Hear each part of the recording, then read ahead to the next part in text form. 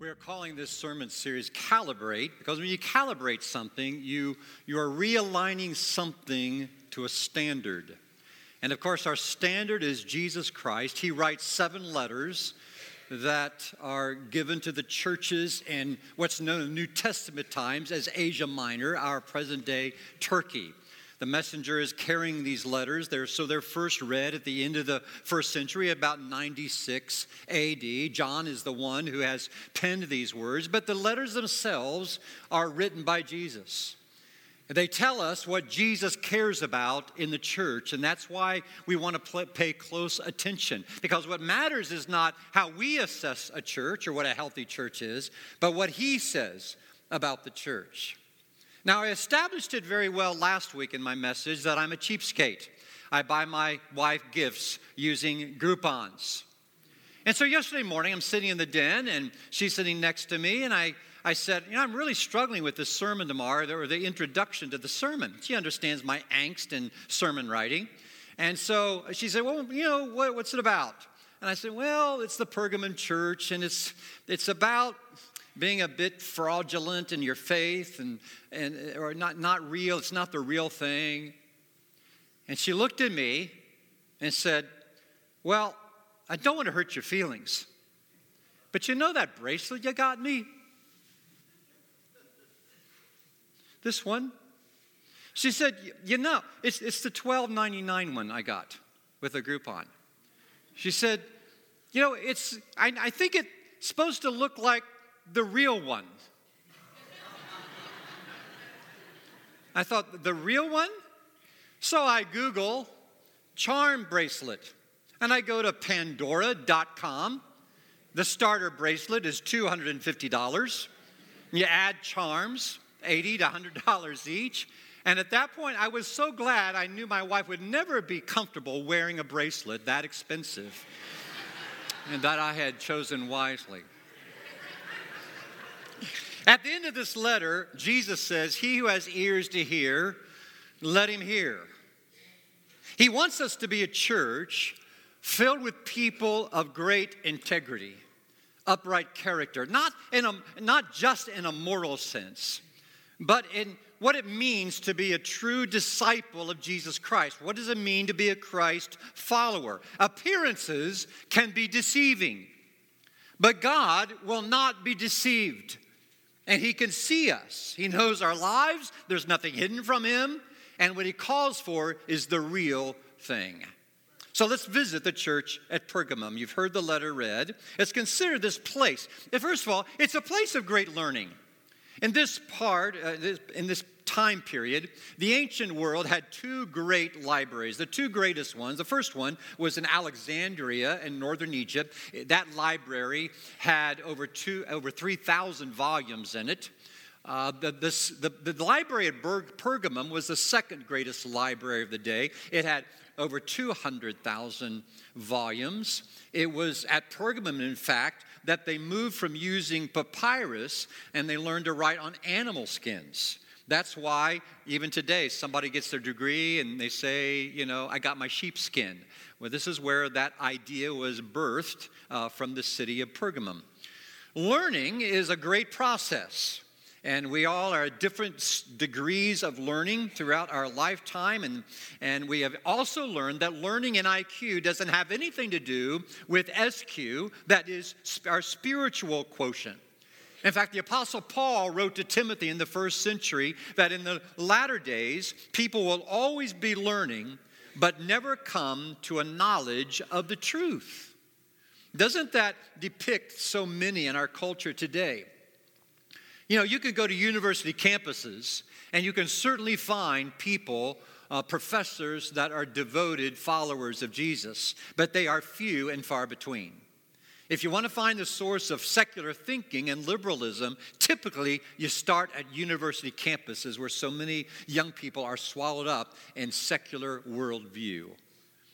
And so in the middle of great learning, we have to be careful, even in the church, that as we learn the Bible, it is not merely head knowledge. Just because we know what the Bible says does not mean we're living transformed lives. I've spoken to people, I may have told you about a man who came here years ago, probably 15 years ago. He sat right up there in the corner of the balcony, and I saw him out in the foyer one day, and I got to talk, and he was on, at that time, Palm Pilots. Remember Palm Pilots? That's ancient history, right? And I said, what are you reading there? And he said, I'm reading the Gospel of Thomas. I said, the Gospel of Thomas? I said, I saw you reading at church. Is that what you were reading? He says, yeah, all you're talking about, I've already heard all that. So, you can gain a lot of knowledge, but never really grow in hunger and learning about what it means to live fully a transformed life, growing in depth and spiritual wisdom and understanding. Pergamum was also a place of great religion. This was the time of the Roman Empire, and in the Roman Empire they were pantheists. That is, God was in everything, grass and trees and sky and everything, which is totally unbiblical teaching. They were also polytheistic. They had many gods, and they didn't care how many gods you had. If Jesus is one of your gods, hey, no problem, we'll accept him too.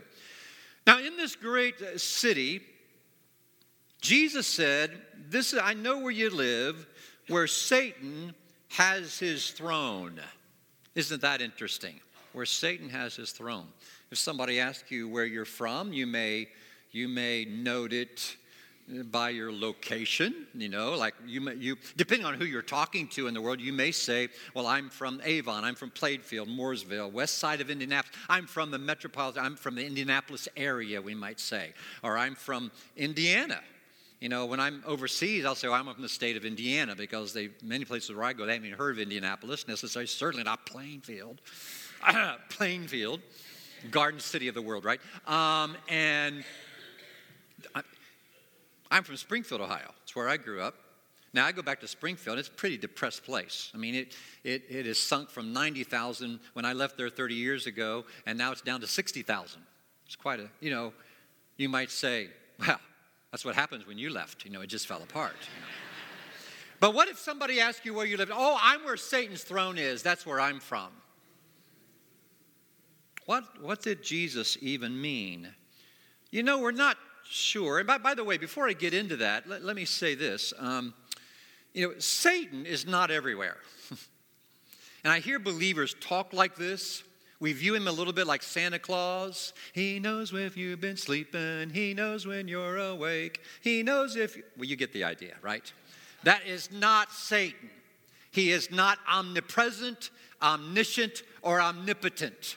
He is extremely limited, although God has given him some reign and influence in the world.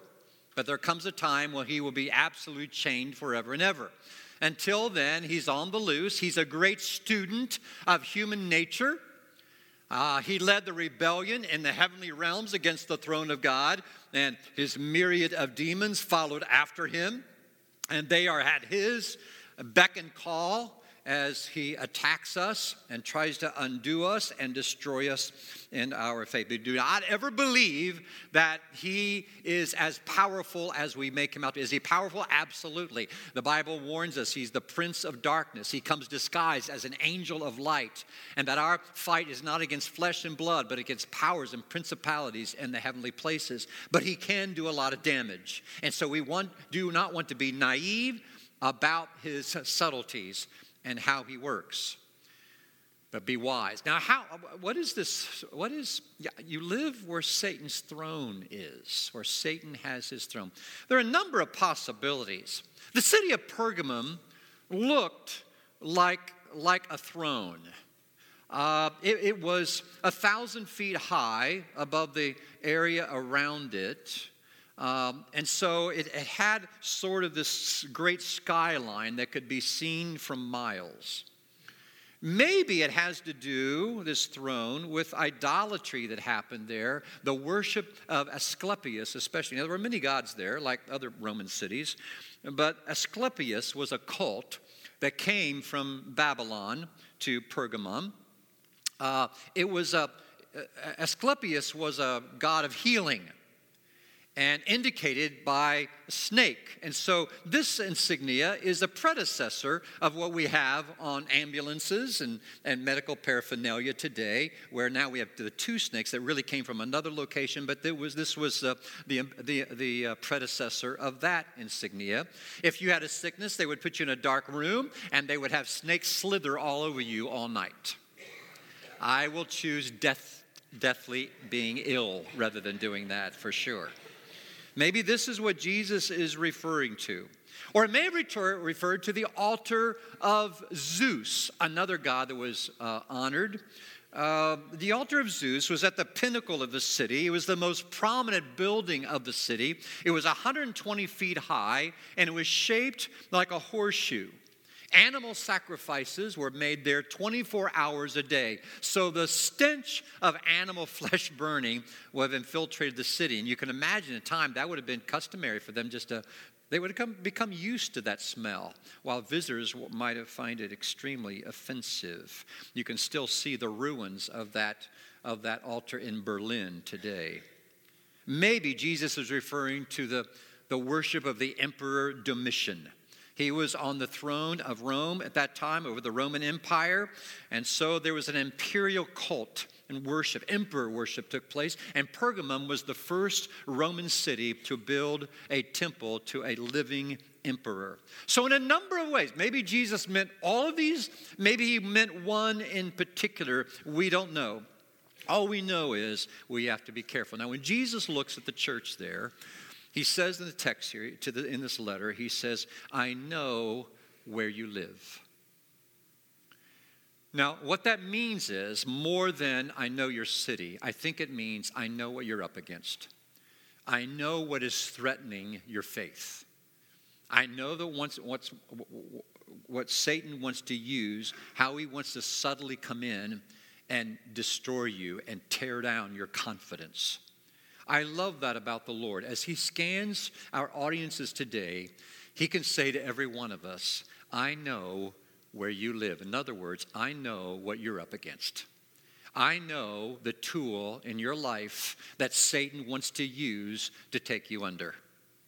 I know your health issue, or I know the grief you're going through. I know your children's problems that are difficult for you to deal with, or your grandchildren you're concerned about. I know about your financial struggles.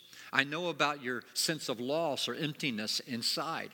I know how Satan would like to come in and use any one of these as tools to discourage you, to cause you to question God's love, my love and faithfulness, and how much I want to be woven into your life. He's saying, I know where you live. I think it's a message as an assembly, but it's also a message to us individually. So let's just take a moment now, can we? And just whatever that is in your life now, whatever you think Satan's tool is right now to discourage you, to trouble you, to interrupt your peace or your joy, your exhilaration, your lilt for life, whatever that is. I want to give you some time of silence. Let's just take those things before the Lord.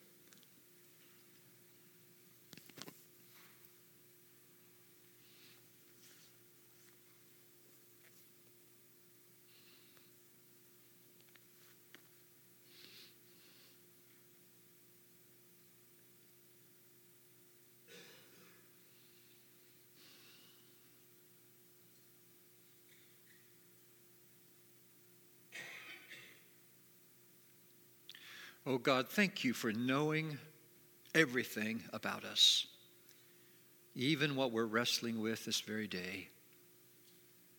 Give us victory through Jesus Christ. Amen. So this Pergamum was obviously an intriguing place.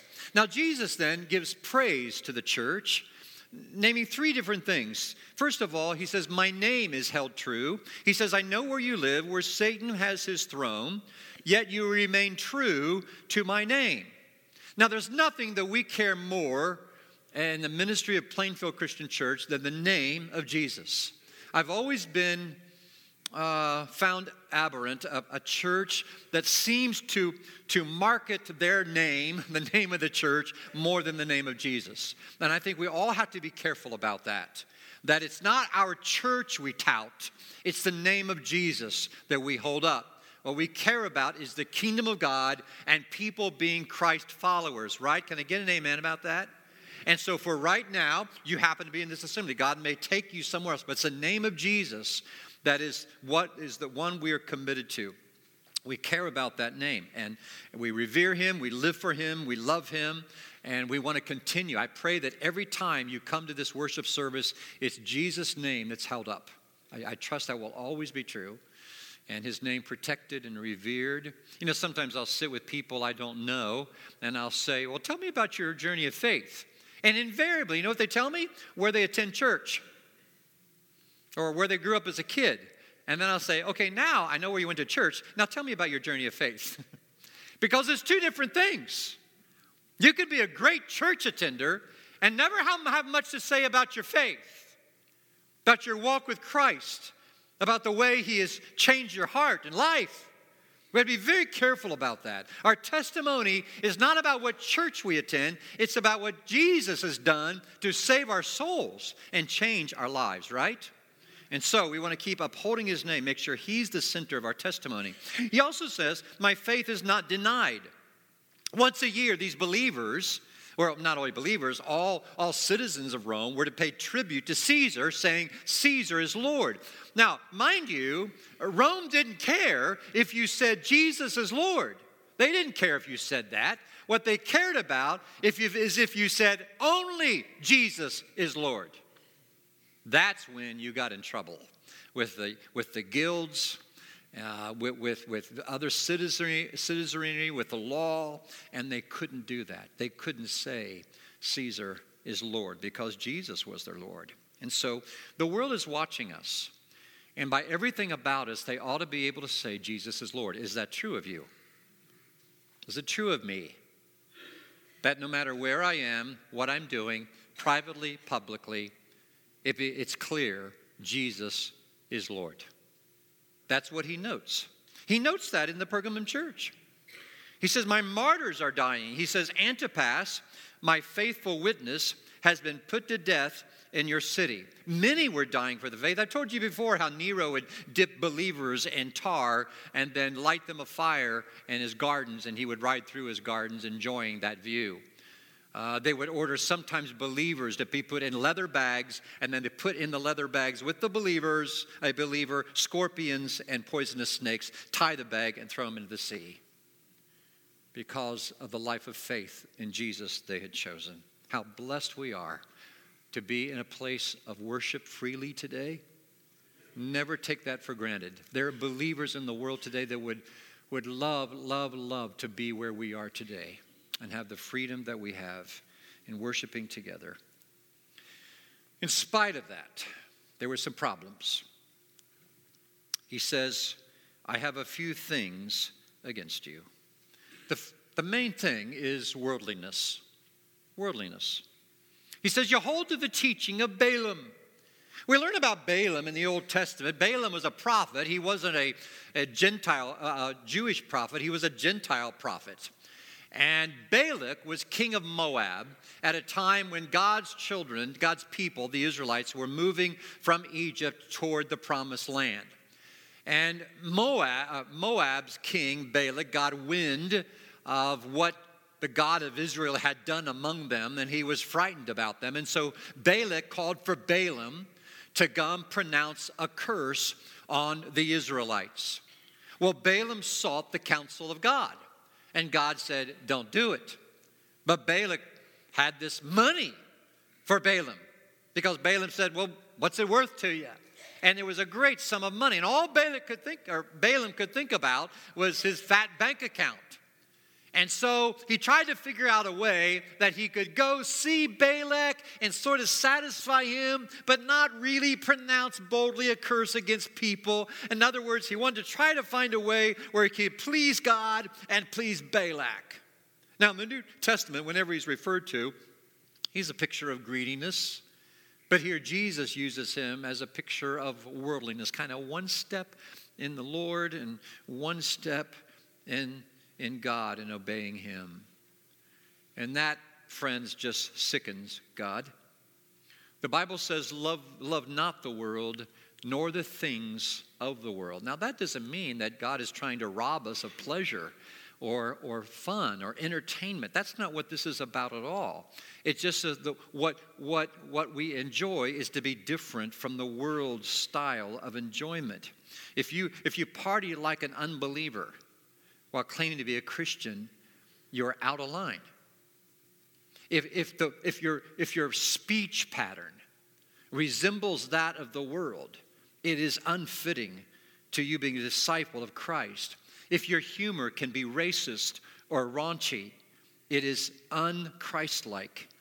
If you have let the drive for money and things take hold of you, and you see your heart growing greedy, which is a hard thing for us to see in ourselves, or materialism at any level, you have to guard that. It can invade our hearts so carefully. We have this sex-saturated society, and we can be leaning in the world. We can start thinking, well, sex outside of marriage, they're really going to get married. They do love each other. Or we're older in our lives. We have the Social Security. We really need to move in together, to just take care of our financial needs. A little winking, just a little bit of porn maybe won't be too bad. Or an unhealthy sexual flirtation with someone outside of marriage. I mean, it's all evil, friends. And we can't have anything to do with the world's system. Maybe there are activities at your work that show, just hint at some integrity problems. It's not true embezzlement, but just a little things enough to keep the boss satisfied. You see, and Jesus says in the letter, the Nicolaitans among you, they're an example. They're an example. And the second problem, of course, was they were tolerating them. The Nicolaitans were the ones who were evidently, most believe, were sort of mixing sexual immorality with grace. And you can put any sin there you want. It's whenever a church gets to the point that we really don't confront sin and its evil and how black it really is. You see, the Bible does portray Satan as a roaring lion. We're pretty good at roars. The biggies, like today, I don't think there's anybody here planning to commit adultery. There's nobody here planning to embezzle from their company. There's nobody here planning to murder anybody. Those are the biggies. Those are the roaring lion times. But you go back to the garden. When you read the Genesis account, do you see Satan there, the serpent, as a roaring lion? Of course not. He's a whispering serpent. When you see Jesus in the wilderness of temptation at the outset of his ministry, praying and fasting, is he a roaring lion? Not at all. He's a whispering serpent. And this is where believers get in trouble, because he starts whispering, "You're a good guy. A little bit of cheating the government on your taxes. I mean, they take too much from you anyway. You don't have to report that. You love your wife. Just flirting. It's just fun. It's innocent. Everybody does it. It's no big deal. God knows you love him. That's a great joke. You got to pass that one on, but be careful who you tell it to, who are listening nearby. There's all kinds of ways he whispers to us. Has he been whispering to you lately? It can seem so innocent, so easy. And yet, it's how he gets a foothold in our lives. And then this complacency, this toleration of it, and it's knowing the Nicolaitans among them, that they weren't addressing it. They forgot Paul's words to the Romans. His letters would have been circulated by this time. Chapter 6 begins, what shall we say then? Shall we go on sinning that grace may abound? In other words, to make God's grace look better, we'll just sin more? Paul says, by no means. We died to sin. How can we live in it any longer? And friends, this is one of the reasons why, so many messages, we talk about relationships. It's sad to me when I'm talking to people, especially men, who's your best friend? Well, I don't really have any best friends. I got a lot of friends. You know, we all need somebody who knows us intimately. It ought to be our spouse. But even beyond that, somebody who knows us so well that they can call us on things. They can see in us where we're not thinking straight, we're not behaving straight. The problem is we live such protected lives, we don't want to be fully known because we're afraid people won't like us if they really know what we're thinking. And nothing could be further from the truth for those people who have been saved by grace. We've been marked by the blood of Christ. And I tell people all the time when they feel hesitant, I say, there's nothing you can tell me that would make you less of a brother to me in Christ. Right? And we need to be a church like that. That whatever your hurts are, whatever your challenges, whatever sins you've committed, wherever you've been broken lately because Satan got his foothold, no problem. You're my brother, you're my sister, and we're going to pray through this, and we're going to establish you on a solid rock again, right? We've got to be here for each other to the very end. And so the promise to the church, there are two things he mentions about promises. They're both intriguing, aren't they? Did you catch them? The first, he says, to him who overcomes, I will give him some of the hidden manna. How interesting is that? We learn about manna, of course, in the Old Testament, when God's people are wandering in the wilderness and they don't have enough food and they cry out to God, and God gives them this special heavenly food. It's small and round, sweet, flaky. Think sanctified Frosted Flakes. That's how I picture it. And it could be baked and used in any number of ways. And they enjoyed manna. Now, what got me confused as a kid, though, my mom had a saying. She was a Kentuckian, so I suppose it came from Kentucky. And she would say, when she tasted something good, that tastes like manna from heaven. Well, then I read the Bible. They got sick of manna. So I don't know, mom didn't know the Bible well. Well, that's not true. I know she knew the Bible. I don't think she thought about her little colloquialism, This manna that came from heaven was new every morning. They'd get up in the morning and the manna would be out there. They'd have enough for the day. They were not to save it for the next day. What would happen? It would spoil, wouldn't it? It would rot. Except on Fridays. They got a double day worth because the Sabbath was coming. They weren't to go out and work on the Sabbath, and so they held till Sunday. It's teaching us, I think, that every day starts new with Jesus. Every day starts new in a relationship. Now, it's not that our past walk with Him doesn't address where we are today, but if you try to live only on how you used to be in the Lord, not that you're not a Christian now, but I mean, if you had healthy patterns 10 years ago or 5 years ago, you can't today feed on that. That spoils and rots. That's why every morning we start with prayer. We start in the Scripture. We start with a spiritual journey at the beginning of the day because He's new to us. Great is thy faithfulness. We sing that. His mercies are new every morning, aren't they? And it's a good thing because I need His new mercies today, right? For this day. And so the Bible says that the Ark of the Covenant that went before God's people had in it a bowl of manna. When the Babylonians came later and then stole away the Ark of the Covenant, when they took over the southern kingdom, it all disappeared. It went away, regardless of what Indiana Jones says. And the Ark of the Covenant was never found, nor that bowl of hidden manna. But the Jews always believed that when the Messiah came, He would reveal the manna. He would show the bowl of manna, and by that, He would show Himself to be the Messiah. Well, Jesus came, and He indeed did show Himself to be the Messiah. He said, "Blessed are those who hunger and thirst for righteousness, for they will be filled. Only He can satisfy." We're going to take the Lord's Supper in just a moment because it's our meal with Him for the week, isn't it? It's our supper with Him.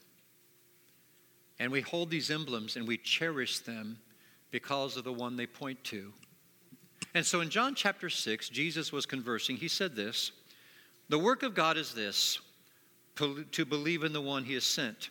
So they asked Him, What sign then will you give that we may see it and believe you? What will you do? Our ancestors ate the manna in the wilderness, as it is written, He gave them bread from heaven to eat.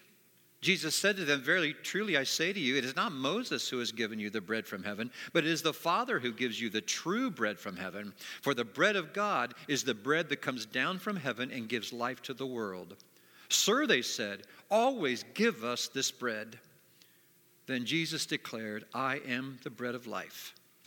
Whoever comes to me will never grow hungry. And so our prayer to God today is, God, always give this bread to us. We hold these emblems today to be thankful to this one who is the true bread from heaven that came to give us life. Let's remember and be thankful.